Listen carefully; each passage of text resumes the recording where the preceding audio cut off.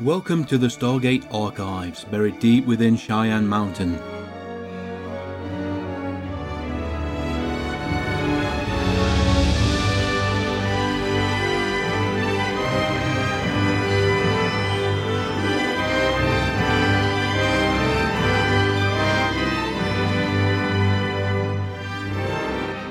Good evening, everybody, and welcome to the latest episode of the Stargate Archives.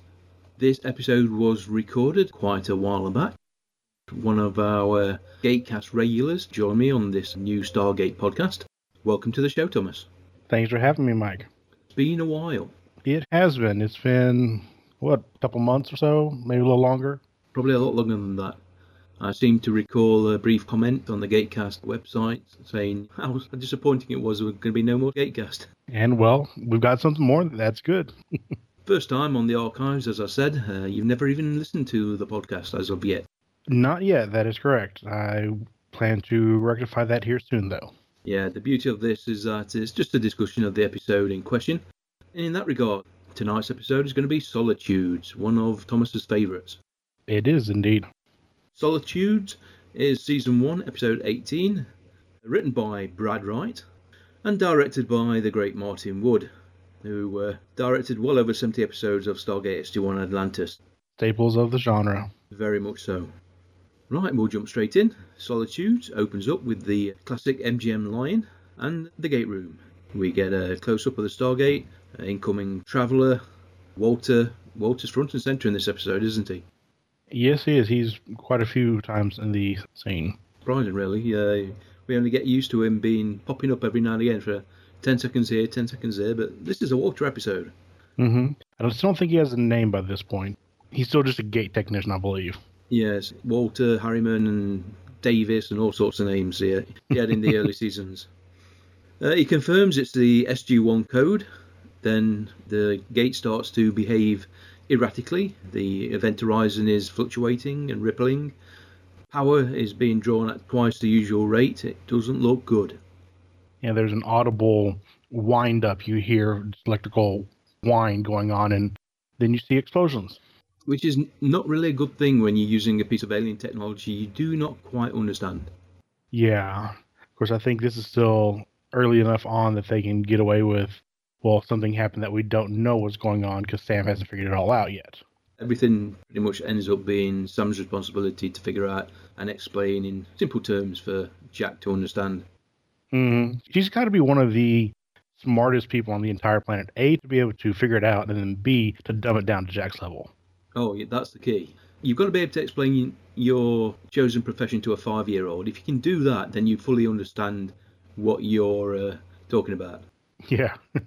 Right, the capacitors on the gate explode.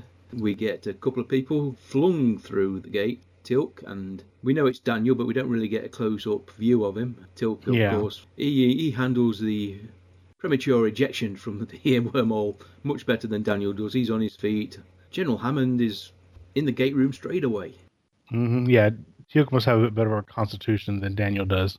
Daniel's still weak and frail at this time. Yeah. Teal'c is convinced that Sam and Jack were right behind them. He doesn't understand why they didn't come through the Stargate. And then we cut to a very nice matte painting of a cabin. Looks like it's made of ice. Yeah. Don't know how much of it was actual practical set they built in matte painting. I'm assuming everything past the gate is going to be matte painting. Yep. Now, do you know if that was the traveling gate that they used for this, like the home gate, or is this one that they just matted in? I think at this point that was liable to be the actual prop. It doesn't seem you need to go to the expense of a CGI gate at this point. Mm-hmm. But I would love to have seen these scenes in high definition with, to be honest, it does look fake. You compare this to something they did on Universe. Oh, yeah, well, it's 10, 15 years earlier? Oh, yeah, of course. But that's what I'm saying. I'd really like to see this episode made today, what they could do with this cave. A lot more natural light filter in, possibly, make it more shiny. It is ice after all, it shines. Jack unconscious on the ground. Sam is moving about. Groggy, of course. Obviously, they've both been flung out the gate. She gets on her feet. She's looking around. Doesn't look good. And credits. Right, we return from the credits in the infirmary. Daniel is in one of the hospital beds, still unconscious. Teal'c seems to be okay, explaining that they came under weapons fire. Surprising, really. They normally send a mount through. That's fairly good reconnaissance in the device. It makes you wonder if there was some malfunction, or the people on this other world are a bit paranoid, and well, they realise that wait until people come through before you start shooting.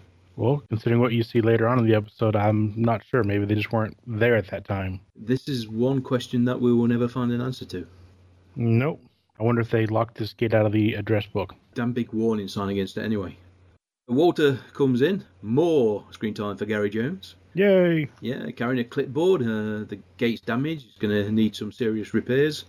No way they can return to the planet to do any searching for Jack or Sam. Even though Teal'c really, really wants to. Yep, unfortunately at this point we don't have any spaceship, so bugger all we can do about it.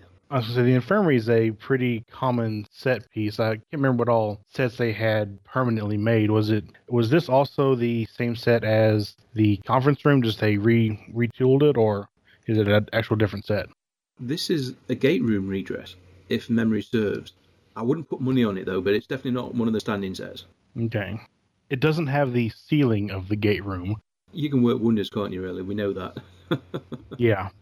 Right, we're back in the ice cave. Jack is finally waking up. Yep. He's not happy. His leg broken. Most definitely. Yes, definitely not in Kansas anymore. Yep, they made Wizard of Oz reference there. Bothered me right through this episode. Is Sam wearing a wig? Is Amanda wearing a wig? I don't know. I remember in the Gatecast we talked a lot about the Carter product of hairline. The moose. Oh, yes, the moose, how it never moves. I don't know if it is a wig or not. There are some side views. It really does look artificial. It looks very different from what we used to. But as you say, her hairstyling and product use did constantly change a while. Mm-hmm. I think a lot of TV shows have that problem in exactly how they want to present their female leads. Most of the time they get it wrong before they finally get it right. Take a look at Marina Sirtis in The Next Generation. They went through how many different iterations of her look throughout the series? Yeah, same with Taylor as well in Atlantis. Mm-hmm. Jack obviously looks around. Where's the DHD? We've got a Stargate. Good question. The two are normally part of a package. Suspicious large lump of ice nearby, it has to be said, though. Yes. Now, and that got me to thinking after this, I think we might have discussed this in the actual Gatecast. Typically, if there's a DHD attached to a gate, that DHD overrides any other possible gates around, correct? Yeah, DHD has priority. So, being as we come to find out here, for long is on Earth, why then isn't this DHD that's attached to the gate the priority gate? That is an interesting question. I wonder, we learn that the symbols are different, although I think Daniel says, or maybe Sam says, they both represent Earth.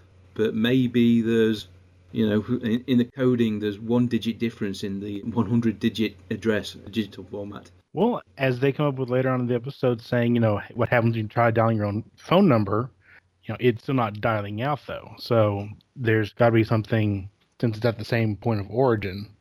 I wonder if this gate has never, perhaps because the DHD has been under ice for so long, it's never been regularly updated. As we learn, the network actually has constant updates. Maybe this is just out of sync. Possibly. And when Sam finally gets it working, it all reconnects again. That's where we get the issues with which device takes priority. Yeah. And then how do they keep it from having priority after they unbury it? Do they, separate the DHD halfway across the country? Remove one of the crystals. Unplug it. Right, so we jump back to Cheyenne Mountain, then go into the gate room. And is this the first time we see Siler, or have we seen him before? I'm not sure, because in my SG-1 rewatch, I've jumped half a dozen episodes. Yeah, but again, we see Walter. He's hands-on. He's not just sitting in the control room. This is where he earns the tag technician. He's actually repairing it, and Siler's there. And used to seeing Siler with the big wrench, the hands-on mechanic of Cheyenne Mountain. He's coming out with dialogue which shows he's got a firm grasp of some of the physics behind the gate. He's definitely not just a wrench monkey. He's got a bit of brain to him. Yes, and when we get the Captain Kirk and Scotty moment, yeah, it'll take me 24 hours. You've got 12. No, sir, it'll take me 24 hours. It'll take that long. Trust me, I'm not exaggerating, dude. No. I imagine if any engineer who's got a reasonably good relationship with his commanding officer at some point has tried that. Once you get caught on it, you can never use it again. Mm-hmm. Surprisingly, Scotty never did. One of the running gags, at least in the novels, is that he never admitted to doing it. He always exaggerated his time frame. Yeah. Come to think of it, it could have been mentioned in the TNG episode, Relics. Mm-hmm. It was. Was it? Ah, right. I actually just recently finished a rewatch of the series, and I remember that he was telling LaForge to never tell him exactly how long it takes. Exaggerate that way you become to be called a miracle worker. He's right. Again, you need a commanding officer who probably knows you're padding things out a bit, especially if he's more of a hands-on commander as well. Mm-hmm. Right, we jump back to the cave. Sam is splinting Jack's leg. And the grief you can see in Jack's face is palpable. Oh, yes. Fortunately, he got enough material around to make a splint. Probably stuff out of their backpacks, because I don't think ice would hold. No. It'd be interesting to see exactly what they carry on a normal mission. Duct tape and extras like that. They probably have like some tent stakes that they could use. They're going to be probably long enough and straight enough to use as splints. Hopefully they've learnt from the Nox not to leave everything on the map. Yes. And this is where Jack points out that he knows what a broken leg feels like. It's not the first time he's broken some bones. Sam asks how many, and he comes up with a figure of 9, if you count skull fractures or something like that. Mm-hmm. And this is where it seemed to really open up to Sam in regard to, who he is, and actually lets down the walls and becomes vulnerable. Well, yeah, openly admitting that he was parachuting into the Iran-Iraq border in the 80s. American military, as you said, that was an unsanctioned mission. Yeah, that's straight up Black Ops. Yeah. Whatever his mission was, it didn't get done because he had to crawl out of the country with a broken leg before he got picked up. He did it successfully. Very competent officer. He's a survivor, that's for certain. He is, yeah. They've got 3 days' supplies in the kit. They've got some batteries, flashlights. Jack starts complaining about his butt freezing. Well, if he's been laying there as long as he has, I'm sure it would be. Yeah. Some nice music in this scene as well, I thought. Yeah. I meant to say the soundtrack. Joel, while he did the vast majority, didn't do every episode in the first season. Right, a quick look at IMDb. This episode has music credited to Richard Band, Joel Goldsmith and Kevin Kiner. A mishmash. Yeah. I know Richard did a lot of the season 1 music because I've got his soundtrack album. Please, MGM, release Joel Goldsmith's SG-1 and Atlantis music and Universe music in a nice CD box set, just digitally. Yes. There's money to be made. There's money to be made with a lot of sci-fi classics, B5 being one. Yes, indeed. Although I had to admit, I couldn't justify buying the Babylon 5 encyclopedia that's being offered at the moment. Haven't seen that yet. Is it just big old book full of stuff? Yeah, it is, but you also get digital version. It looks great. Huge reference source, but expensive and too expensive for me. Yeah. Now, if it came with a digital copy for the entire series, I could probably do that. Oh, episodes as well? Yeah. Yeah, that would make it worth it. Yeah, I know Alan always goes on about the rights and with Warner Brothers, how they treated it, but you think, they've got content that is popular in a niche market. Make the most of it. Mm-hmm. I mean, we can criticise MGM for how they're packaging Stargate Origins, but at least they're doing something. Yeah. Right, let's jump back to this episode. We're back in the infirmary. Daniel is awake and conscious. Teal'c visits him, lays down the bad news. Yep, no Sam, no Jack. I'm not sure this is what Daniel was expecting. It's not going to bring about his recovery very fast, but he'll be up and about in no time. Oh, always. They never get truly injured forever in this series. Yep. Daniel's also sporting a very wavy hairdo. He had long hair, if I recall. His version of the Carter products. Back to the cave. Sam finds the DHD. It's buried in a huge block of ice. Oh, yeah. And it actually looked pretty good, like ice on top of it. Did they actually use that, or is that a practical effect? I know they've used real ice before, mainly when they've been able to shoot it, because nothing looks like ice except for ice when you do a practical effect. And when Sam's hacking away at it with a knife, it certainly looks a part. And of course, if you've got a decent soundstage, then you're getting the full audio effects as well. Yeah. I'd expect probably 90% of it is prop and then a layer of ice on top of it. Yeah. My only complaint that I really noticed the entire episode when they're here in the cave, there wasn't enough misty breath that cold air breath. And you would think being inside a glacier, it's going to be cold. Therefore, I wouldn't be fogging up the entire room with my breath. Yes, you would have thought so. They've talked about that before in later episodes and on Atlantis as well. At some point, they got a refrigerated truck and built a little set in there. Other times, they've actually physically reduced the temperature of a whole soundstage, so it goes to close to zero.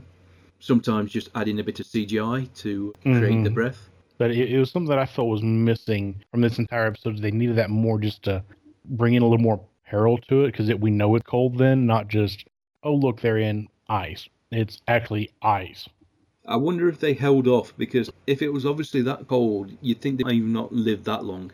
Mm-hmm. Jack especially was not doing any moving around. You'd think hypothermia, it'd be a popsicle within 12 hours. Oh, yeah. Well, take a look at Continuum and the ice scene with the ship there. It made it a lot more perilous, just seeing the breath and, knowing that, hey, if we just sit here, we're going to freeze. Yeah. Right, Jack's once again complaining of chest pains. He's hurt a lot more critical than a simple broken leg. Not surprising if he got flung out that gate right into an ice wall. Yeah, well, it seemed like he took the brunt of the damage over everyone, because, Teal'c's fine, Sam's fine, Daniel maybe a slight concussion, but other than that, Jack's the one that got really injured this entire episode.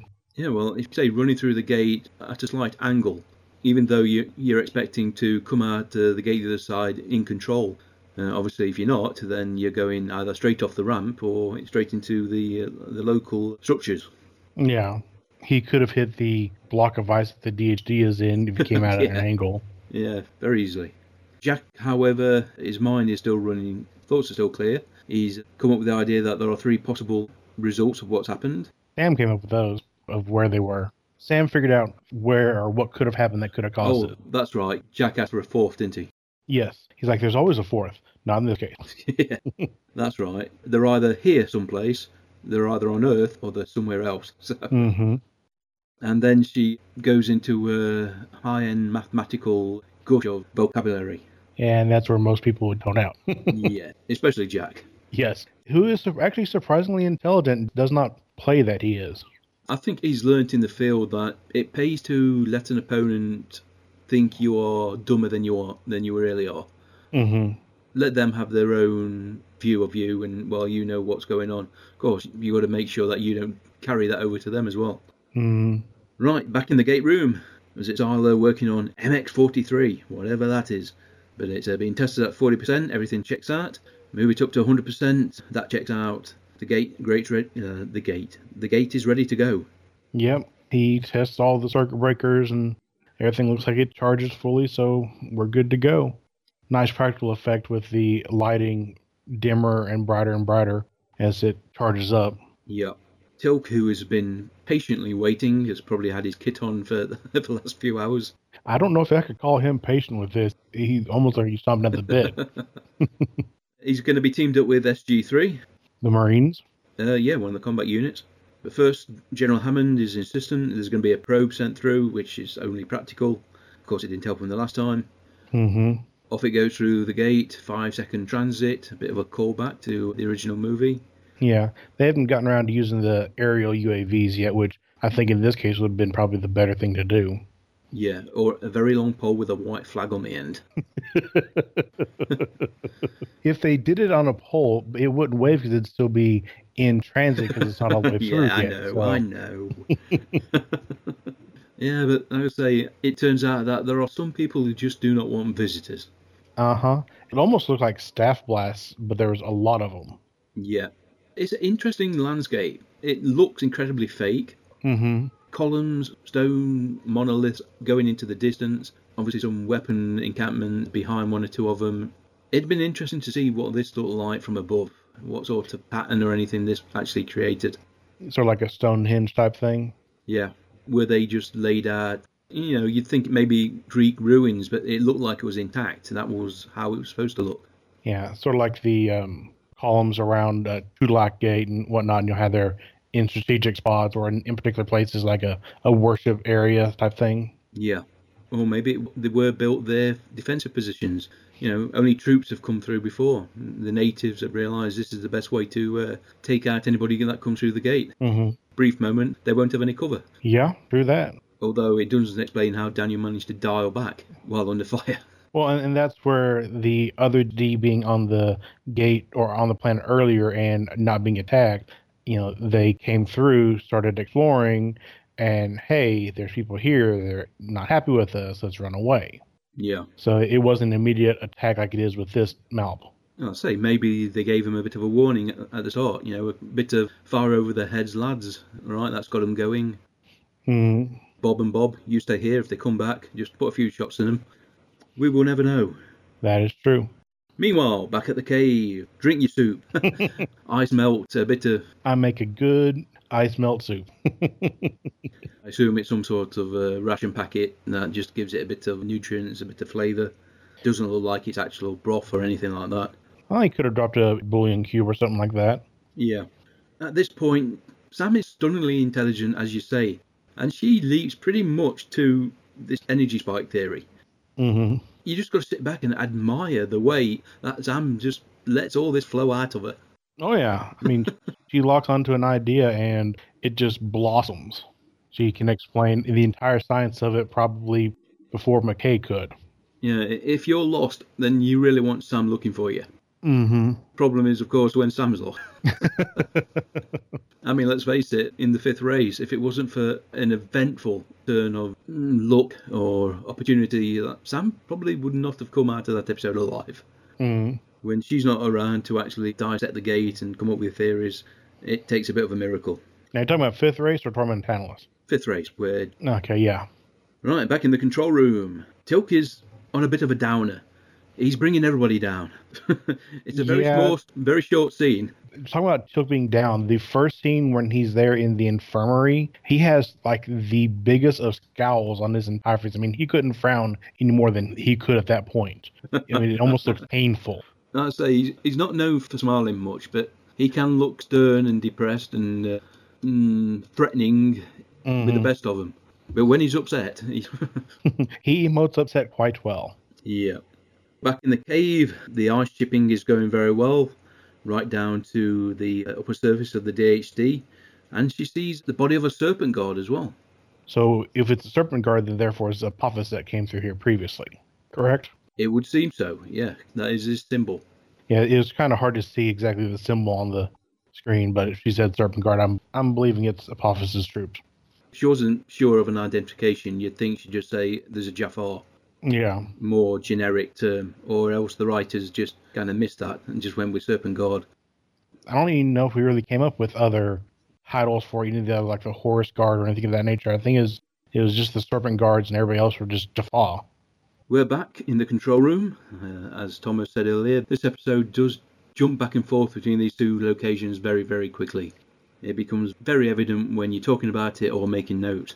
In fact, there are some scenes where you haven't got time to make notes before it's jumped back. So pause, right, pause, unpause. That is true. I was doing that actually myself. Here we are, control room. Daniel and Scyther are pretty much running through their possibilities of what's happened. Mm-hmm. This is where you really see Scyther's intelligence come into play, because he's pulling off the same type of leaps that Sam does. It's something we don't see in the future. Mm-mm. If you want something big, although to be fair, he does some serious, intricate mechanical work, but you always do get the impression he is, as you said, the more the hands-on, rip something apart and rebuild it, not actually sit down and maybe design a control system or something like that. Exactly. He's not a designer, he's the actual builder.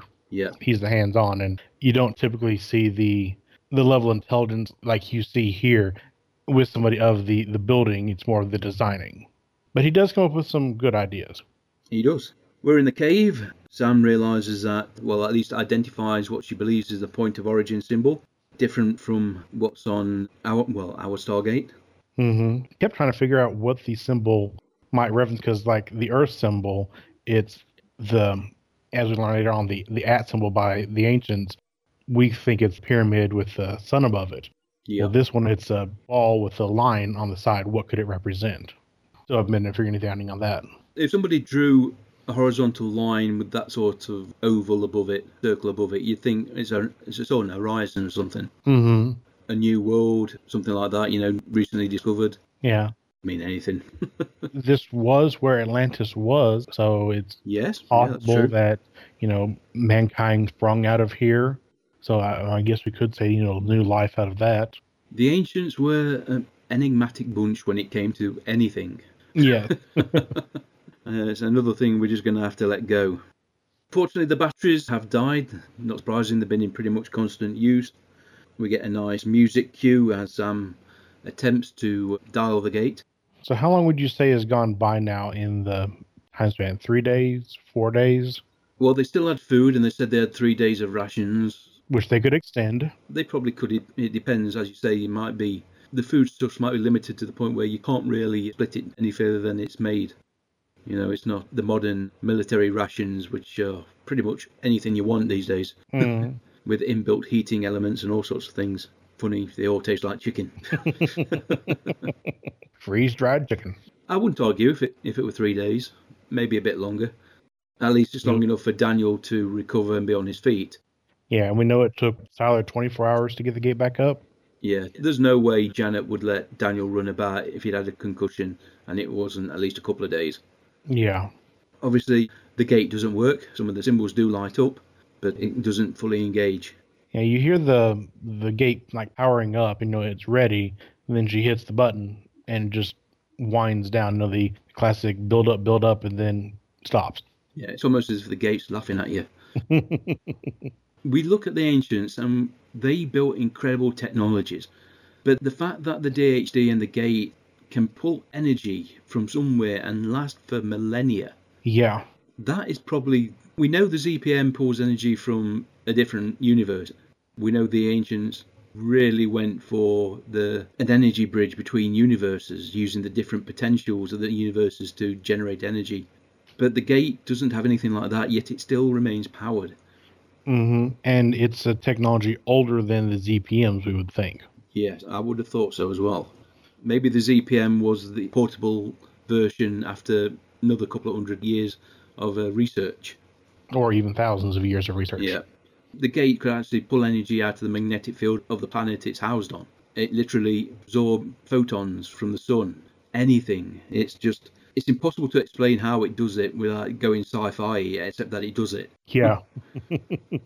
Briefing room. No results from the final planet that Daniel actually believed that they could have gotten lost to. Yeah. Yeah, that's right. Yeah, he came up with a number of planets along the passage of the wormhole. Yeah. As we learn later on, of course, there are more gates that we don't know about in the network all across the galaxy. And I believe also it was mentioned at one point that the gates that we know about are being popped out from the calculations based off of the map there on Abydos. So surely there's not every gate that could have been in the area. Yeah, the database is definitely ongoing. But I suppose you've got to draw the line somewhere. Yeah. Like the General says, he's listing them as MIA. That doesn't mean we're just going to stop looking for them, but there comes a point where you can't keep allocating manpower. Yeah. We jump back to the cave, and Jack and Sam are snuggling a bit. Mm-hmm. Unfortunately for Jack, Sam is leaning on his broken leg. Yeah. Well, no, she's leaning on his broken ribs. Oh, was it ribs? Yeah, it was his ribs she was leaning on. Ah, right. And then there's the, it's my sidearm comment. Colonel. It's my sidearm, I swear. No giggling, please.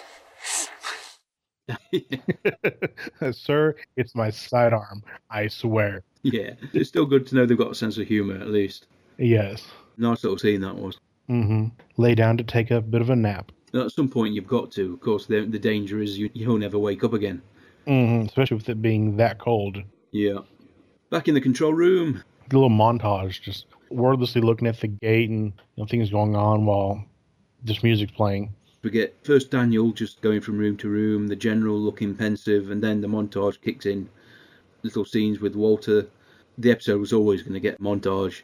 Mm-hmm. It works well. It shows again time is passing. They're not giving up. They're still working. They're looking worse and worse for Sam and Jack. If they weren't the stars of the show, you'd be seriously worried. Oh yeah, it's a good way to write out a couple characters if necessary. Yeah, it's been done before.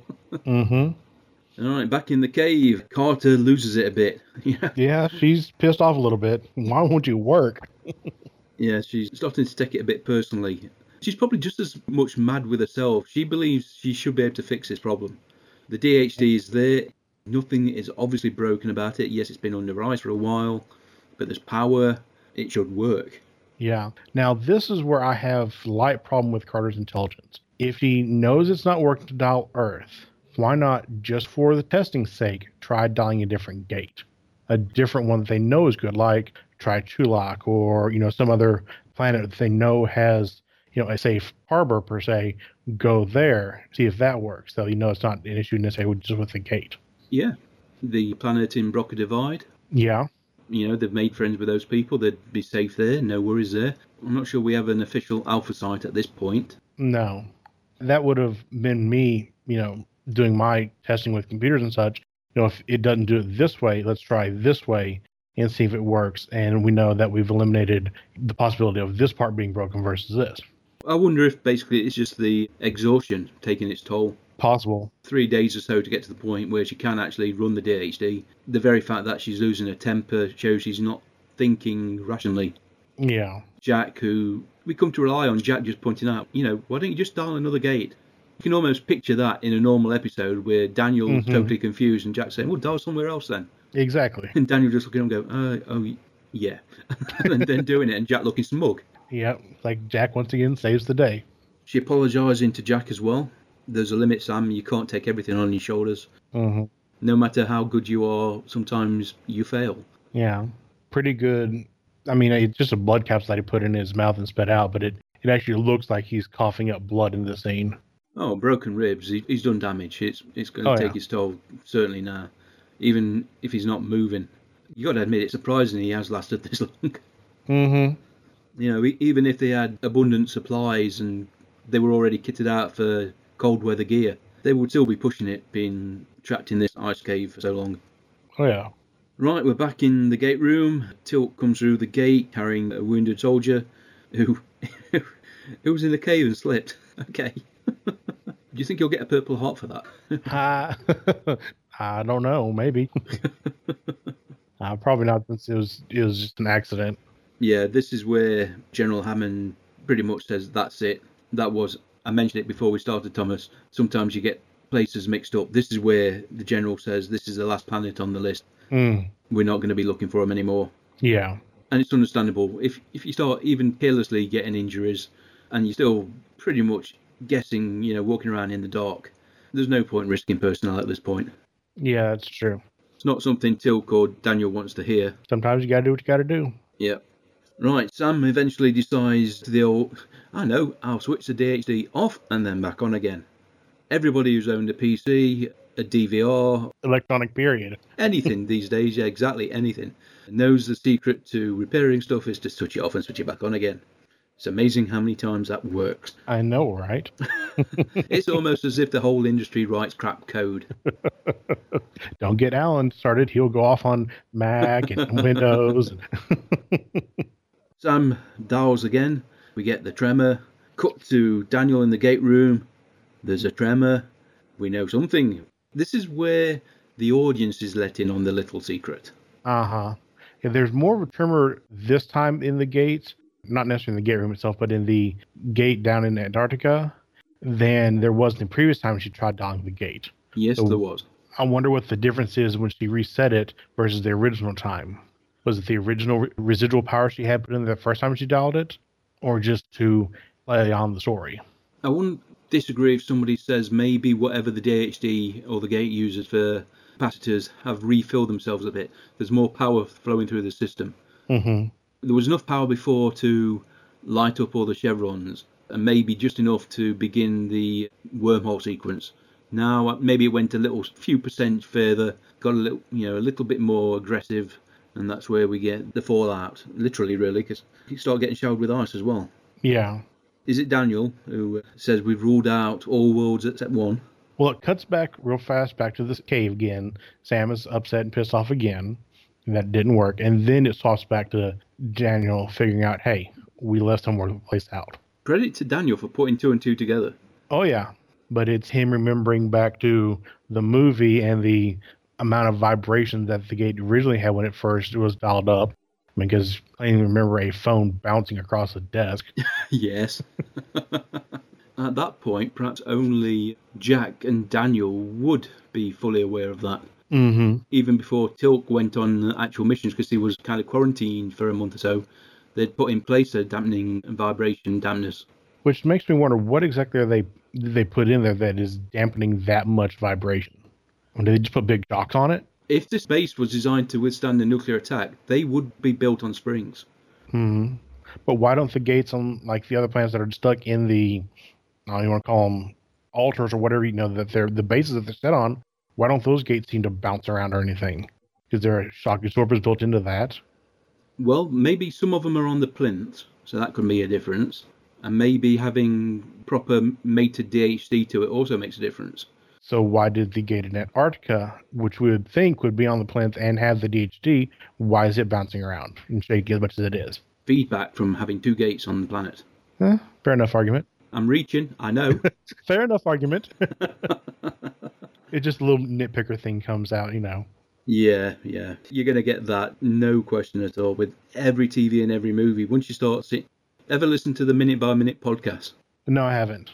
You'd think it was impossible to take a 2-hour movie and watch 1 minute at a time and have anything to say about it. But most of them manage to talk for half an hour on 1 minute. Why? Because you've got to be able to pick everything apart. Mm-hmm. And when you've had 18, 20 seasons of Stargate overall and what they say in the future applying back to the past, you start poking holes in things. You do. Right, Jack, back in the cave, he's still holding on.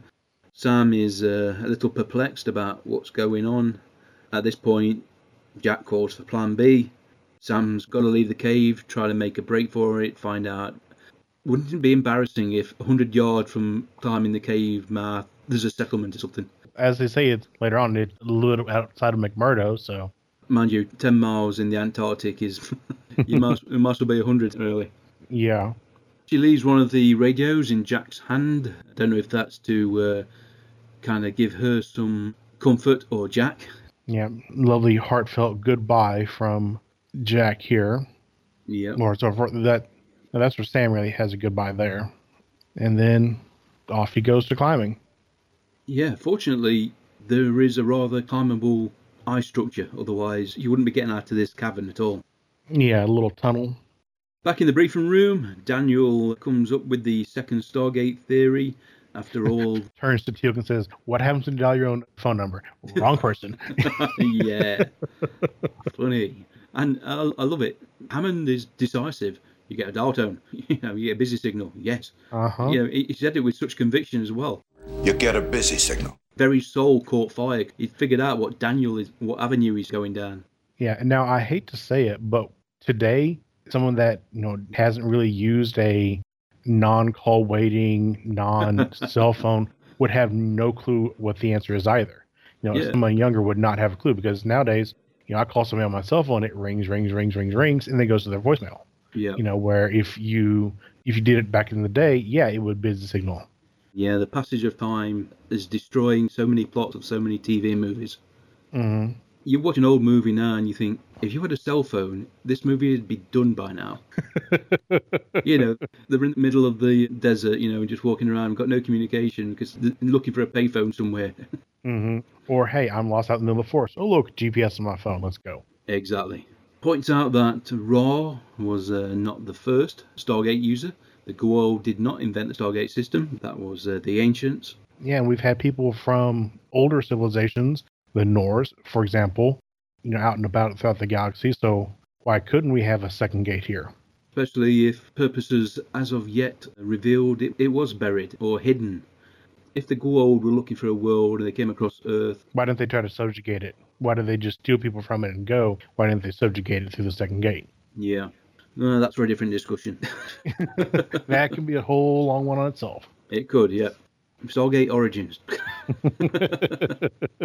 Next scene is the cave. This is where Jack, it was an honour serving with you. Mm-hmm. Very brief scene again, back in the control room. The idea that if there is a second gate, it would have to be hidden. It would have to be in a part of the world that was totally underdeveloped. Yeah. Middle of the jungle, obviously the North or South Poles.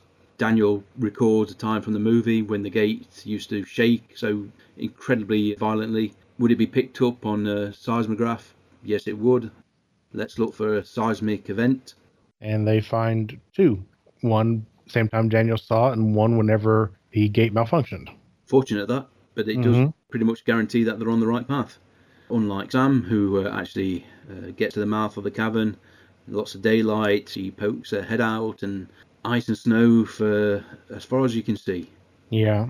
It's definitely on the actual, it's not on the ice shelf, it's actually on the main continent itself and on the land part of Antarctica, which would make sense. I say they've identified the location of the second gate. Is it the General McMurdo station? Pretty close. Yeah, I think it said 50 miles outside McMurdo or something like that. Close enough for a quick helicopter flight anyway. Yeah. At this point, Sam heads back into the cavern. He probably realises there's pretty much no point going anywhere. She slips, she slides, whee, down the ice slide. Surprised she didn't injure herself. Yeah, she's very fortunate. Jack is there. He's minutes away from dying. Certainly looks it. Mm-hmm. Or at least unconsciousness from hypothermia. Yep. Sam kind of pulls herself up against him, and he just whispers Sarah. And she plays along. Yep. Colonel. Sarah. I'm here, Jack. Earlier in the episode, he said that's how he kind of survived his broken leg in the Middle East. He had his wife to go back to. Says, I'm here, Jack. They kind of just settled down, pretty much to die there. And then you get the helicopter. Teams rappelling down. Mm-hmm.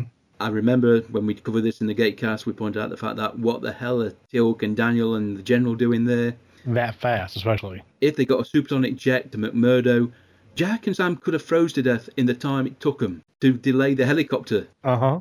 I've traveled from Arkansas to Italy before, and that was like a 12-hour flight. Well, from Atlanta to Italy there, 10-hour flight there. So traveling from Colorado to Antarctica, yeah, you're looking at least 12 to 15-hour flight. Yeah, at least one stop along the way as well, because they probably wouldn't have full-size airstrip at McMurdo. No, they probably would have had to land like a C-130 or something like that. I know it looks great. The boys are coming to the rescue, but it doesn't fit in. They should have probably met them at McMurdo as they were brought back. But if they did that, they wouldn't have the great line of Sam saying, "Sir, you came out of the gate?" Not exactly. Yes, that was pretty much it. I wonder if that line was written first. Probably. And we get the General looking up at the gate. Yes, the possibilities. Oh, yeah. It also sets it up for so many times the gate can be down, be stolen, be destroyed, etc. Yes, it does, yep. And that was Solitude, one of the better episodes of the first season of Stargate SG-1. I do agree. No surprise, it was written by Brad Wright. It was one of the cornerstone episodes building the mythology, while we didn't get any advanced alien races like the Asgard or anything like that, or the Nox. We did get the idea that pretty much cemented that the gate network is huge. It's been around a long, long time. 2 gates on Earth opens up, as you said, incredible possibilities of what's been going on in the past. We'll learn more about that with the Ancients and the few episodes where we have interactions with that time period. I wonder, and this is just me coming from doing D&D related campaigns and creating those 4 characters, I wonder how much of the decision they had made to do things further with the Ancients had already been planned out. Or is it just like, well, we want to go here eventually, we'll film the details and get there eventually, or, well, I know we want to have, the Ancients as this great race, have Atlantis, have, colonies and settlements throughout the galaxy. How much was planned out beforehand? I would like to think a lot. In reality, probably not. Yeah. Just like how much does an author have the breakdown of his story in his mind before he starts writing? It's the same thing. I say, some authors have said, the story's kind of written itself. I didn't know where it was going until I got there. Yeah. Others have said, they've got the layout already penned down, publishers already seen it, they've signed off on it, and then you just fill everything in. Mm-hmm. As we said, there's lots of jumping off points. Aliens on Earth, multiple Stargates, different religions and cultures on different planets. It all gives you a jumping off point for different writers to tell different stories, while still staying in the basic sandbox. Yeah. Either way, it all worked out pretty well. It did quite well. I definitely liked it all. Excellent then. Okay, folks, that was Solitudes. Thank you very much for joining us for this episode of the Stargate Archives. If everything goes according to plan, the next episode will be Tin Man.